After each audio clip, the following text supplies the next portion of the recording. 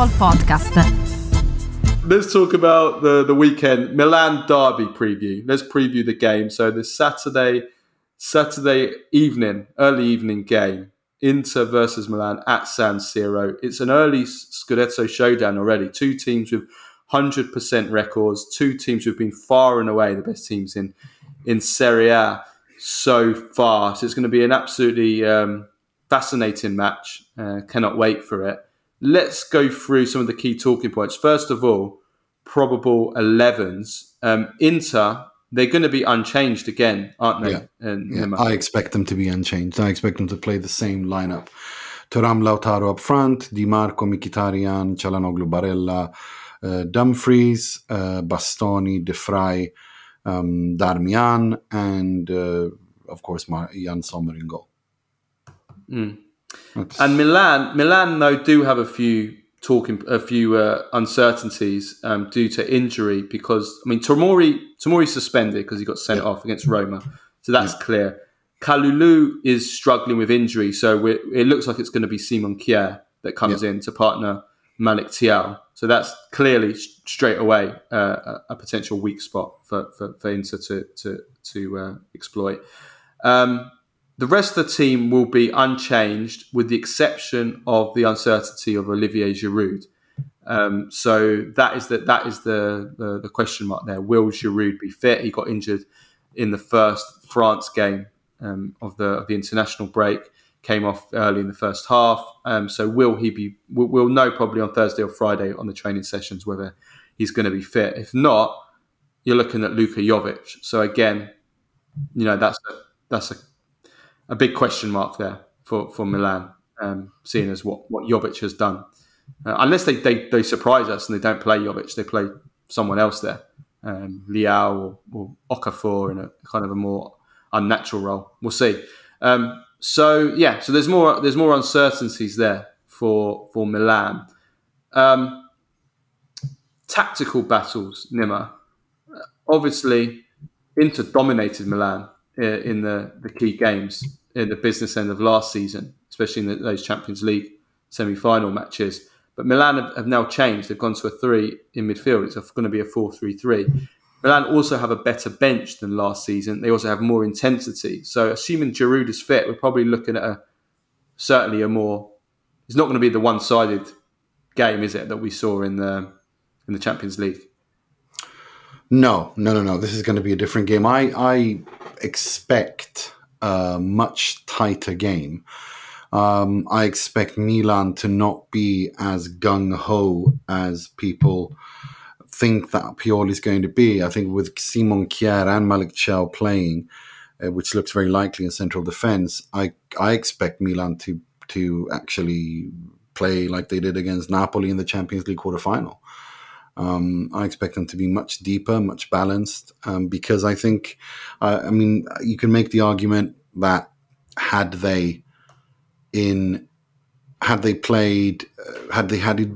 if they had no suspensions and injuries and so on, that he probably would want to impose himself to just kind of show that, we are Milan, this is how we want to play against City, this is how we play against Lecce, this is how we play against Inter. But I think with this particular situation, and we're so early on in the season, match day 4, I think the attitude is don't lose. Because it would be, if I'm not mistaken, that would be his 5th loss of the calendar year in the Milan derby. It would be in the Supercoppa, the Serie A, and twice in the Champions League in 2023. Pioli's loss to Inzaghi in the Derby della Madonnina across three competitions. I think he just wants to stop that rut, and. I was looking at Ante Djukic, one of our patrons and a good friend of mine. He works for Opta Analyst, and he's written a statistical preview, which will be out today or tomorrow. But he sent it to me so I could, as to use in our preview here. So thank you very much. We will be sharing the links on our social media when it comes out. So all the stats that I'm reading are from Opta and from Ante Djukic's article that is coming out. But over the past 3 seasons, Inter have won 7 games against Milan, Milan 3, 2 draws in all competitions. So I expect that to stop. I expect it to see a much more cagey, much more closed affair. I don't think. I think for both coaches, this is about not losing more than anything. Yeah, I mean, I think if we get to like the 60-minute mark and it's 0-0, then yeah, I could probably see that happening.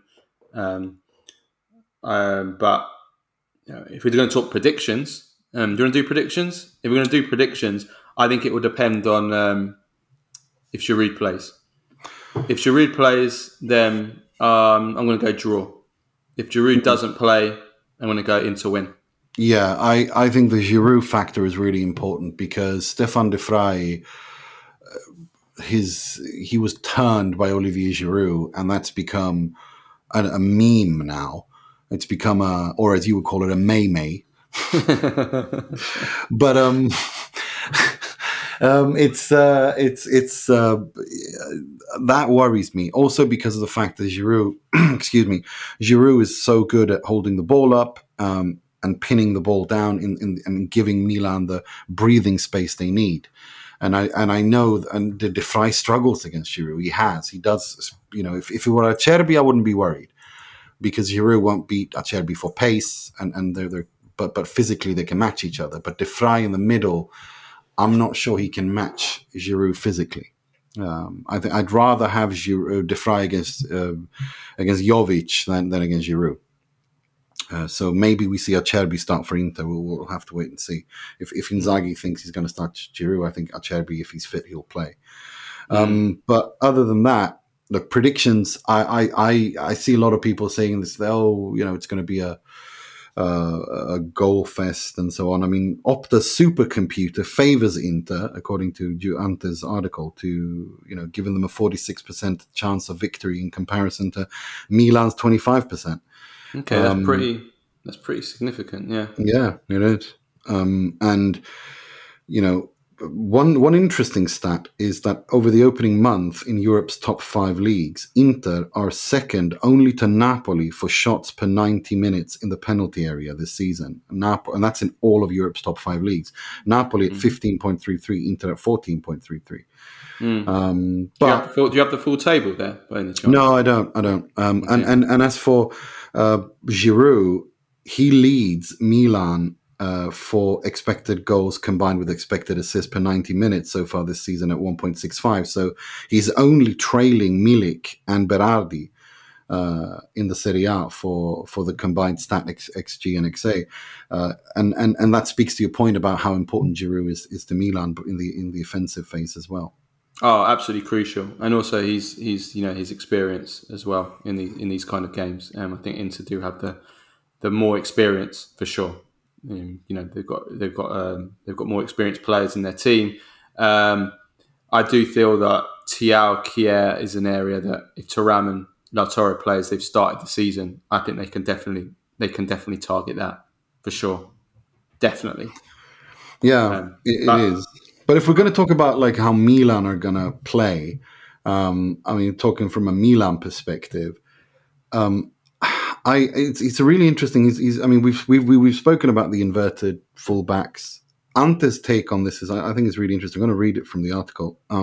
It's important to highlight that the primary function of inverting fullbacks in phases of possession is as a defensive mechanism, keeping distances between players shorter and theoretically safeguarding against defensive transition. It should therefore serve as no surprise then that among the 31 teams in Europe's top 5 leagues to have averaged more than 400 completed passes, Milan have the second lowest percentage of progressive passes received at 4.23%. The sample sizes are small, of course, but it's notable that with similar implementation in possession, Manchester City are third lowest so far at 4.27. Las Palmas hold the lowest at 4.04%. Yet the difference between Milan and City or Arsenal is that the latter two are pinning the defences in their own half. Among those 31 teams so far, Milan have the lowest percentage of passes that end in the attacking third at 5.31% in comparison to Arsenal, who have the highest at 10.26%. So, Milan are score a lot, but they play a bit differently. and they're much more defensively solid. I guess is the conclusion to draw from this, and that there is essentially a double pivot of Krunic and Calabria to safeguard this defensively. But yeah, well, actually, Krunic actually was falling back into a third centre back. Yeah, well, that's what he means. That Krunic and Calabria become like a double pivot when they push up, like in the attacking phase. I mean, Milan averaged the sixth lowest number of shots in the penalty area, 8.33, with a no penalty XG of 1.08. Among that sample of 31 teams in Europe. I love this, Nimmer embracing the underlying stats of football. I remember a year or 2 years ago, you were like deaf to all XG and underlying stats. I'm not deaf to it. What I have said consistently throughout this is, if you use it as a tool to explain reality, it's fantastic. But if you're just going to read it straight up and down and think it proves anything, it doesn't. That's what I've always said. Go and check the tapes. Check the tapes. I love it. But it is important, though. It is very useful for seeing little patterns and but again, as he says throughout his article, the sample size is really small. We're only 3 games in. Well, that's what I think is interesting, because both teams have been so good, and Milan especially.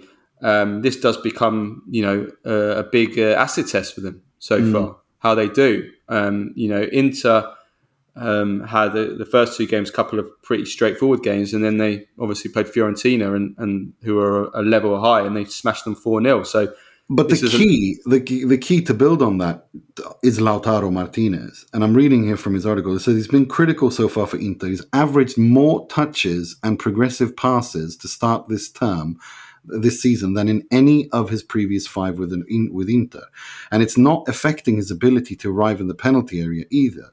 However, with his 16 shots, only 1 less than Napoli's Victor Osimhen in the Serie A so far. So Lautaro is definitely is the focal point and has also improved. The fact that he has so many touches and progressive passes, but it hasn't impacted his ability to end up in finishing positions in the penalty area so far. It's very that's a really important point. So Lautaro is going to be key, and I'm sure he will be, and so will Rafael Leao on the other side, and Teo Hernandez, who often plays badly against Inter. It's about time Teo started performing in the derby, because he's always underperformed in the derbies. And Teo Hernandez. So Milan need big performances from their big players.